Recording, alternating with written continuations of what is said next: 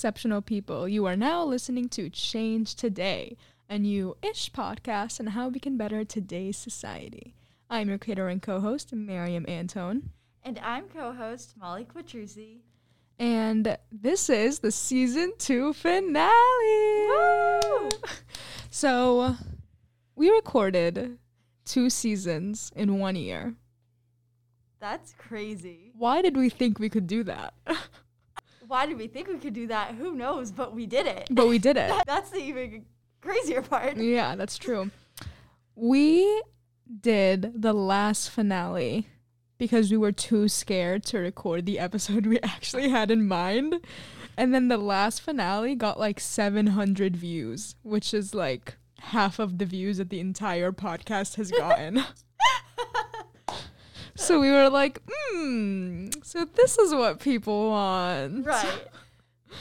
So here we are, doing another finale for season 2. Look at that. Look at that. Honestly, most of the podcasts that I listen to kind of have that format where you just like kind of pick a topic and then you just go back and forth and it's more like opinion based.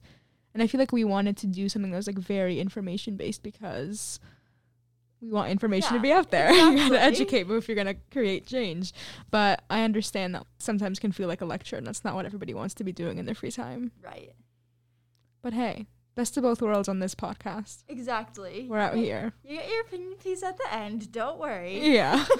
And I think we've been a lot better this season on putting in our commentary, making like little jokes here and there. I think so too. Yeah. It's definitely been more natural this season. Yeah. I like the way that we did the formatting this season, how we had our slides instead of writing it all out on a Word document. Because then it's not like we were reading right off of it. Right. The behind the scenes was definitely a lot better. Yeah. More thought out. Yeah, definitely. And I think that helped us not be so rigid. Because when you put it on like a PowerPoint slide, the whole point is that you don't put everything you're going to say. Yeah. So it made us actually think about what we wanted to say instead of just being a script. I agree. And I think first season we were trying to cover everything that was happening during the Black Lives Matter movement because we were living in it. And this season we had a lot more freedom because obviously there's always things going on, but there wasn't anything so pressing that we like needed to absolutely make an episode about it right away. Exactly. So we had more freedom with the choices of things that we got to do. And we went outside our comfort zone because we did episodes that weren't either strictly about race or about a part of race that we had no clue about. Yeah, exactly. We really did a whole episode on patriotism. I know. That one was so fun. It was so funny because we did that one over Zoom. Yeah, we did. Which is the funniest part to me because it was when we were still in between that trying to use the real equipment and still be forced to be apart because of the school regulations and everything. And I was in my dorm room at 6 o'clock at night, and I think you were home. I was at home, in my bed. Yeah. And my brother knocked on the door, and I had to scream at him, and we were going to keep it in the podcast because I thought it was so funny, but it wasn't really in a place that made sense. But we have a blooper reel. Yes. Of little mishaps. Plenty of those. Plenty of those. Oh, especially recording our Instagram segments. Oh my goodness. So funny. There was one day where we just kept messing up, and then on our final take, a janitor literally walked into the room we were recording in, and neither of us broke. And we were like, how is this the moment that we were fine? But 10 minutes ago, nothing was happening, and we could not get it together. Exactly.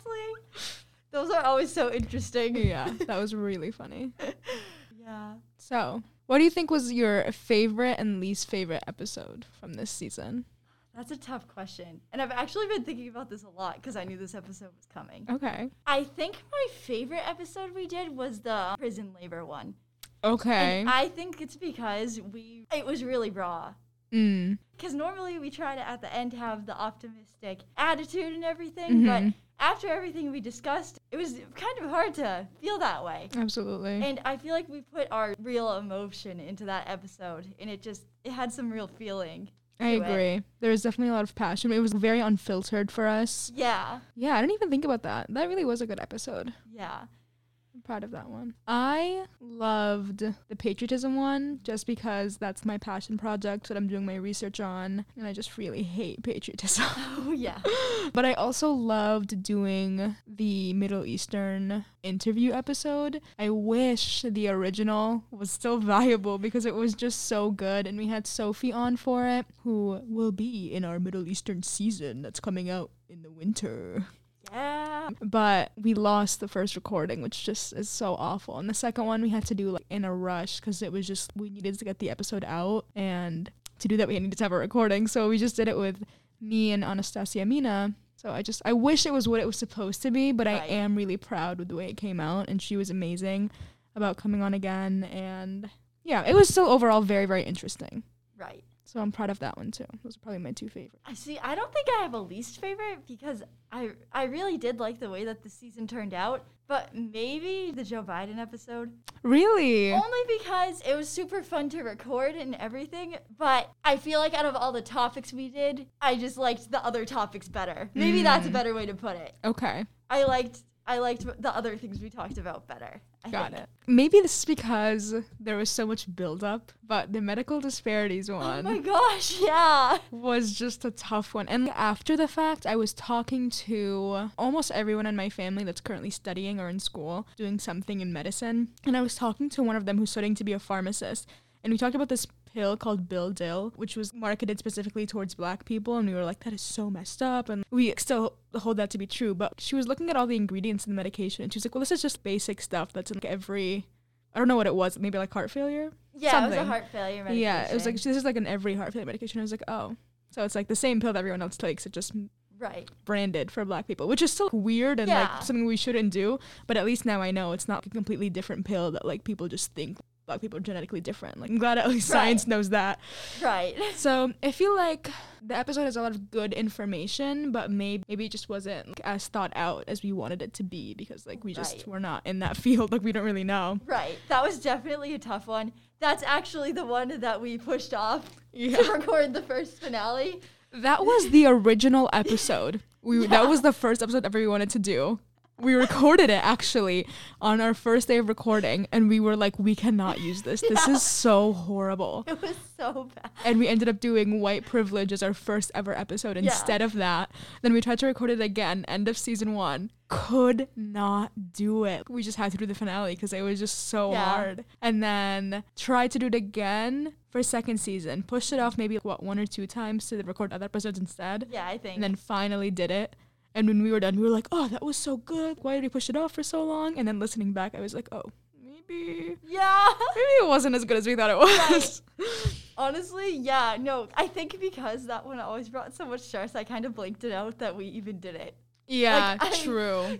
Now that I think about it, I'm like, wait, that one. Yeah. No, that one was definitely tough and definitely a lot of information and and I'm glad it's over now. Same. To say the least. And I don't mean to like discard it altogether because like the statistical information about treatment of Black women versus white women and all that stuff, like all that stuff is accurate. Right. But maybe ignore some of the medication talk. Yeah, maybe just skip past that. Yeah, Bildil is marketed towards Black people, which is wrong, but the medication itself is okay. Yeah, a little revision doesn't hurt anyone. True. We're okay with admitting we make mistakes. Yeah, we're just 2 girls in college. Exactly. We're not. We're nothing special. Exactly.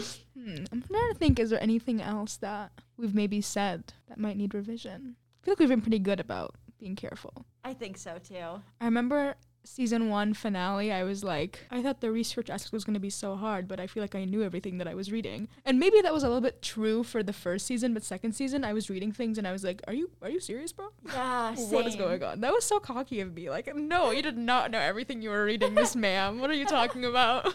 But to be fair, season 1, we did a lot of fundamental things. True. So it was very different. In this season, we took on more complex things. So it was a lot more learning that we actually had to do. True. Which I'm fine with. Yeah. Because if I'm learning, that means everyone else is learning. So. Yeah. I love that. Yeah. You had the idea to do fast fashion. Yes. And that was a very educational episode for me. And it was one of the ones that was easiest to record and easiest to edit. Really? Yeah. I remember it took me maybe like 2 hours to edit, which is so not normal for us. Yeah, that's really fast. It takes like 4, 5, 6 hours to edit. Yeah. So, wow. Yeah. There was no breaks. There was no there was no likes. There was no, what are we going to say here? The recording was just going. Right, yeah. It was really good. You know what's actually really funny about that is the night before that episode, I was up so late doing my inorganic chemistry take-home exam. Oh. And then I had the in-person exam the next morning. So I was running on 2 hours of sleep when we recorded that episode. That is crazy. And it's so funny that it came out so nicely. Yeah. Because I definitely wasn't fully there when we were recording it. We would not be able to tell from the recording. It was actually very good. That's good. Yeah. Yeah. That episode was fun because it was completely different than anything we really ever talked about. Yeah. But it also still had a relationship to the topics that we'd been talking about. So it was intersectionality. Yeah, exactly. It's everywhere. It's literally everywhere. It is. Yeah. Yeah. That one was fun. Yeah. And I read last semester of school, I had to read Ibram Kendi's How to Be an Anti-Racist. And I was like drawing a lot of material from there. And by the end of the book, I was like, oh, I kind of hate this guy. I was like, I'm pretty sure he just created a safe space for people who are racist by accident in his book. And then I was like, I'm pretty sure he just blamed colorism on dark-skinned people. And then I was like, he does not know what intersectionality is. As I kept reading, I was like, it makes a lot of great points. I'm not dissing the book. You should read it. It's very educational. But women and then sexuality were these own separate chapters, and there was no intersection, as if like you just get a chapter on women and that's everything you need to know. But race and sexuality and gender are very interconnected. Definitely. A lot of intersectionality. I don't think he's very friendly with the word. Right. Maybe could learn that term. Yeah. Learned a few controversial facts about his relationship with his daughter, which is a little spooky scary. Spooky scary. But yeah, overall, it was not a bad read.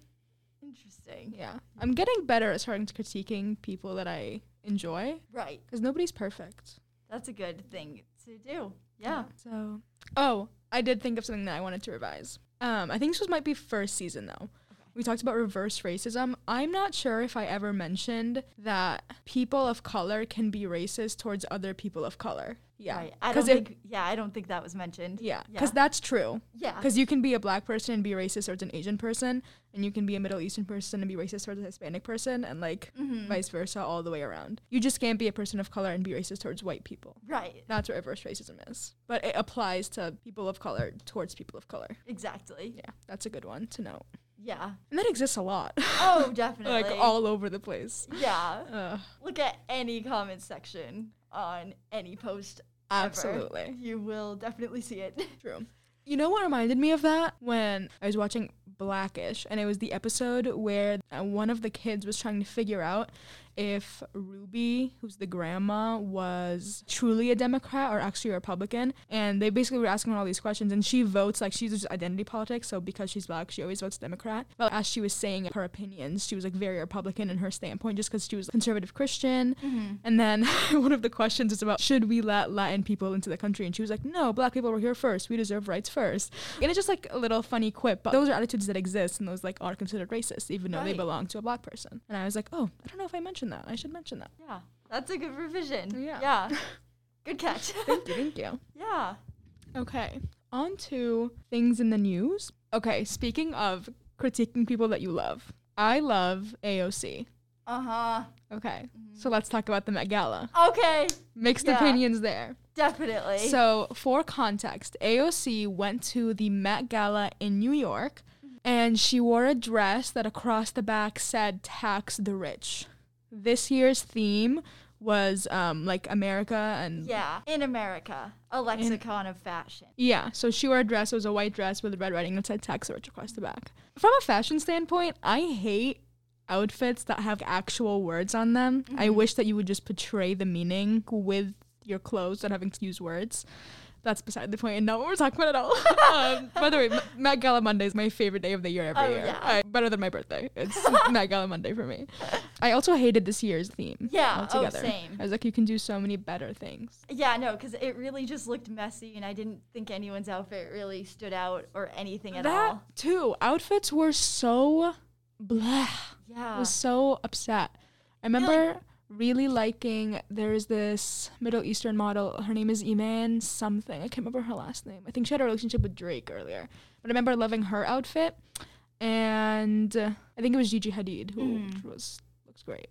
I remember Grimes wore a dress with a sword on it, and the sword was made of melted down guns. Yeah. And her idea was that like every American owns weapons and shit. Right. I was like, I kind of love that, but I just like didn't love the outfit itself. So I was right, like, eh. exactly. Yeah.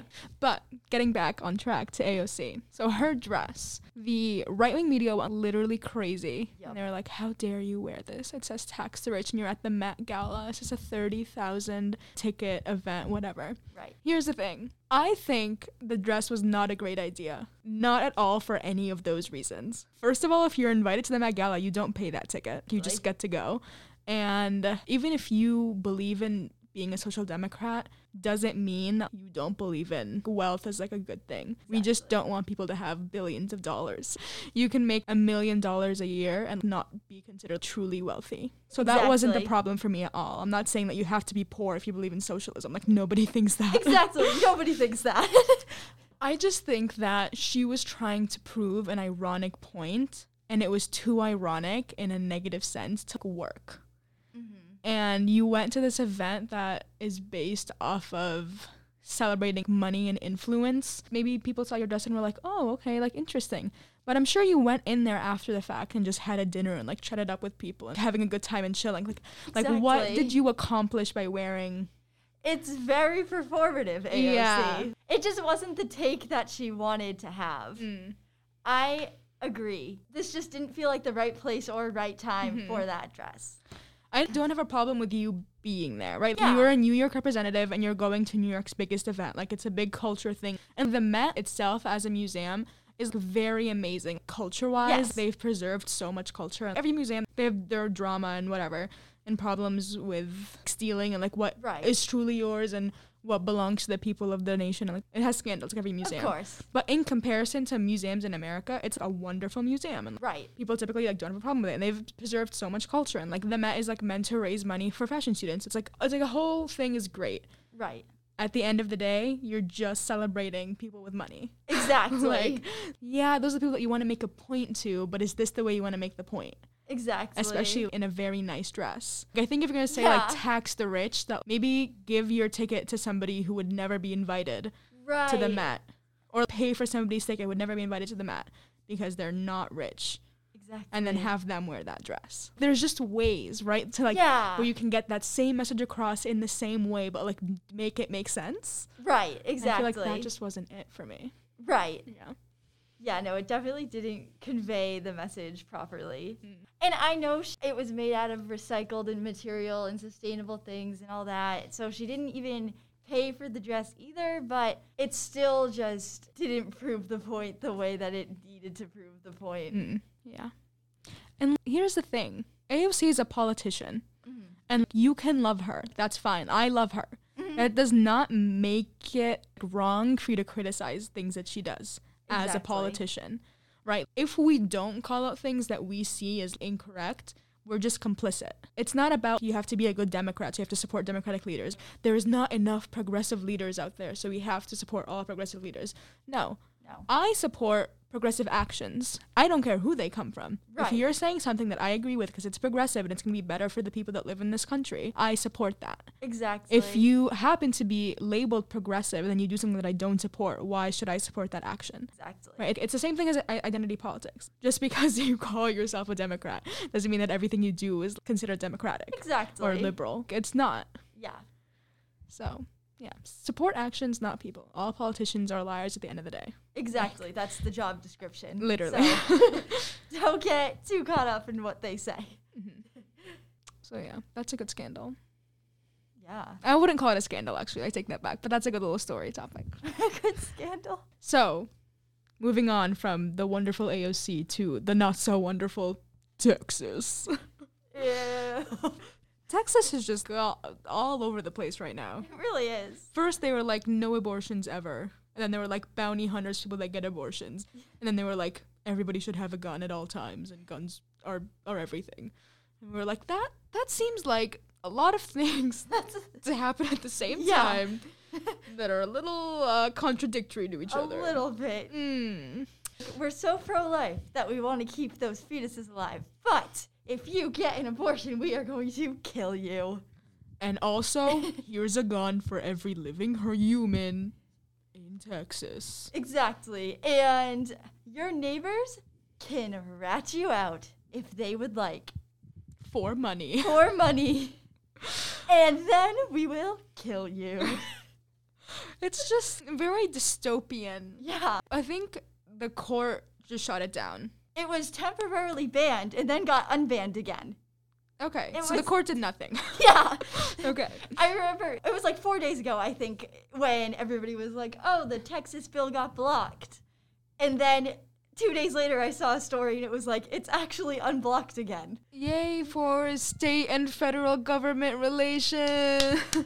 I call that a win. I call that a great win. I think that was a victory. 2 minutes of reproductive rights for women. Yeah. Yay. Woo! We did something there.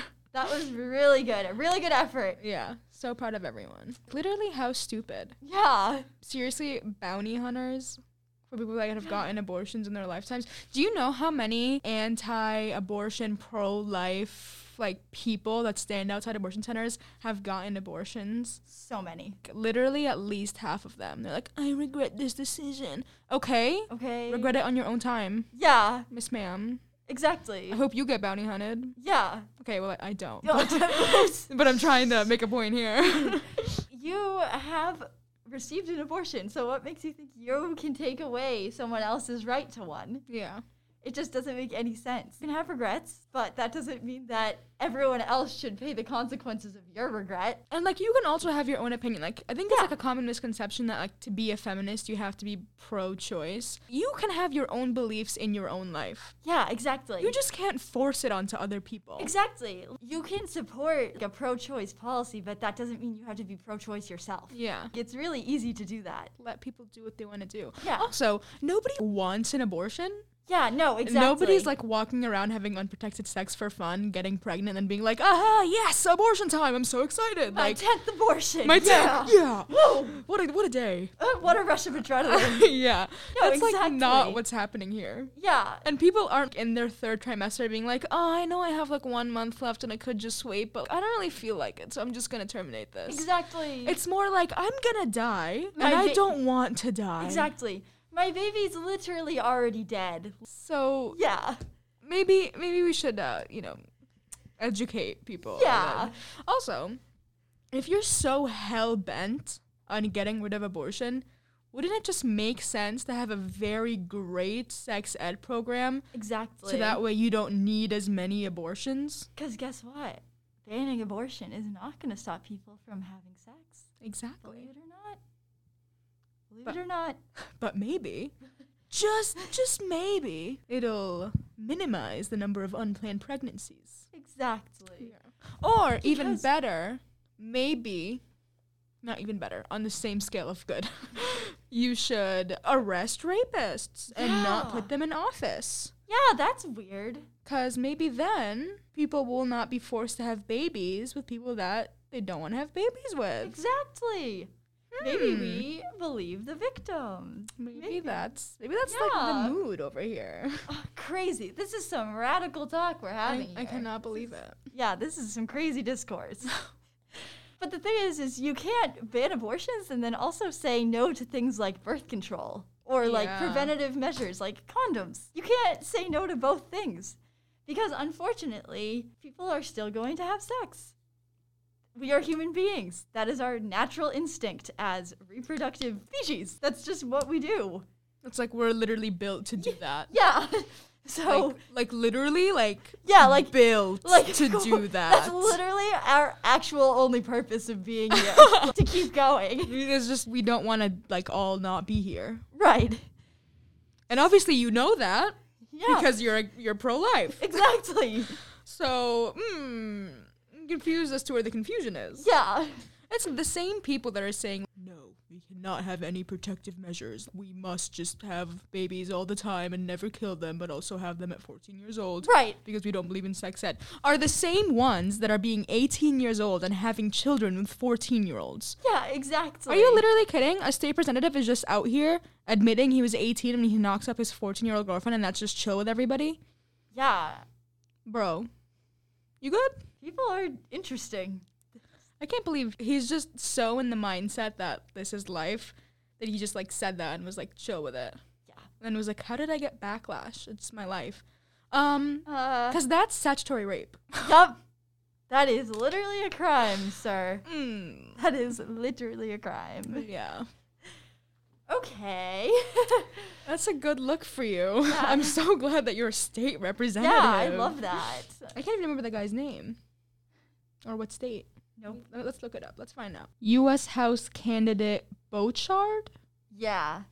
Anthony Bouchard? Oh, okay. Wyoming senator. Oh my gosh. Wyoming Senator. State Senator Anthony Bouchard. Okay. That's... Who's also currently trying to unseat Representative Liz Cheney.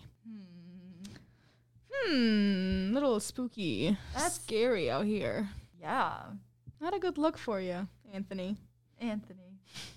Really hope you do not win. Maybe you should stop promoting this narrative. Maybe you shouldn't have admitted to that.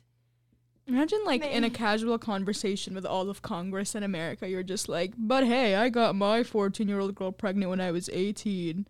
That's just casual conversation now in the U.S. Yeah.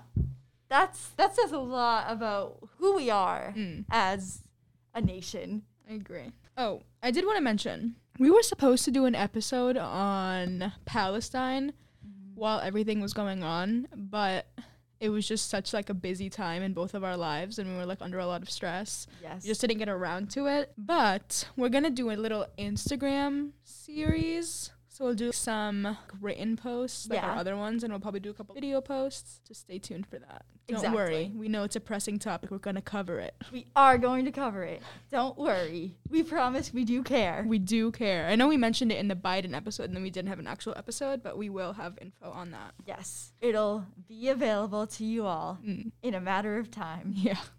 I don't feel super comfortable talking about it right now just because it's more serious. We don't want to get things wrong. Yeah, exactly. But we're covering it. Yes, got it. I think we have time for one more current event.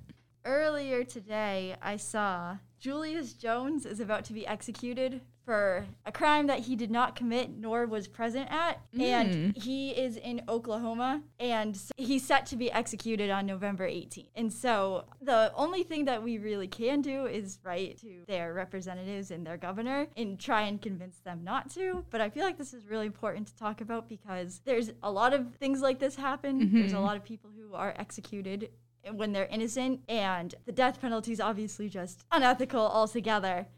But if we can say something to try and help this man, I think we should. Yeah, I agree. So you said Wyoming? Oklahoma. Yeah. So does it have a name that people can reach their office? Yes. His trial was completely unfair, too. Can you tell us a little bit about it? Yeah. I don't know anything about this. Yeah, no, I just saw it today, so I feel like it's a good time to bring it up. So he's been on death row for 20 years now. And he was a 19-year-old student athlete at the time that he was convicted, with a bright future ahead of him, of course. And he was a good student, and he was captains of all his sports teams that he was on. And the evidence in the case supports his innocence. The guy who committed the crime admitted to being the killer, and they still won't take him off death row. Who is the victim? Victim was Paul Howell. He was a white man gunned down in his white neighborhood. And the coverage of the case says that it was a drug-related violence perpetrated by black men. So already that was an unfair start to the trial.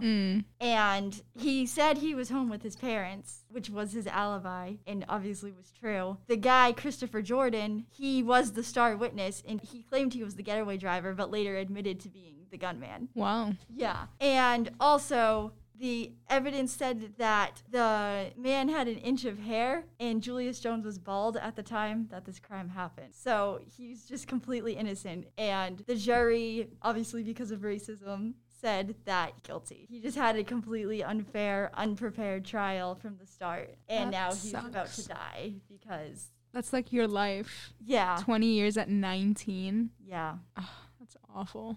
And he wasn't there. He didn't do it. The person who did it admitted to doing it. So it's just... This literally happens all the time. All the time. I feel bad now. I can't remember who it was, but back in December of 2020, this happened to somebody else. And it was just so unfortunate to see another innocent person be killed for a crime that they didn't even commit.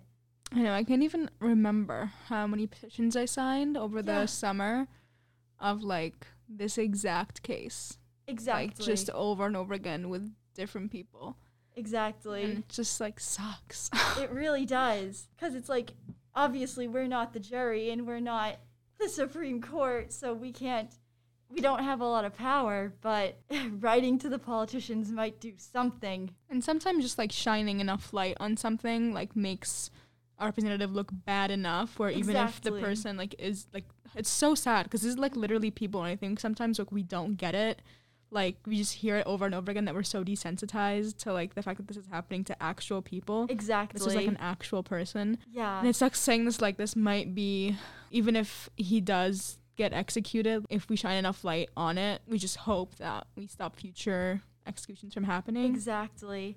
It's like, how many lives have to be examples before we stop doing this? Mm-hmm. It's just so unfortunate. I agree. So it's in Tennessee, Rutherford County, and...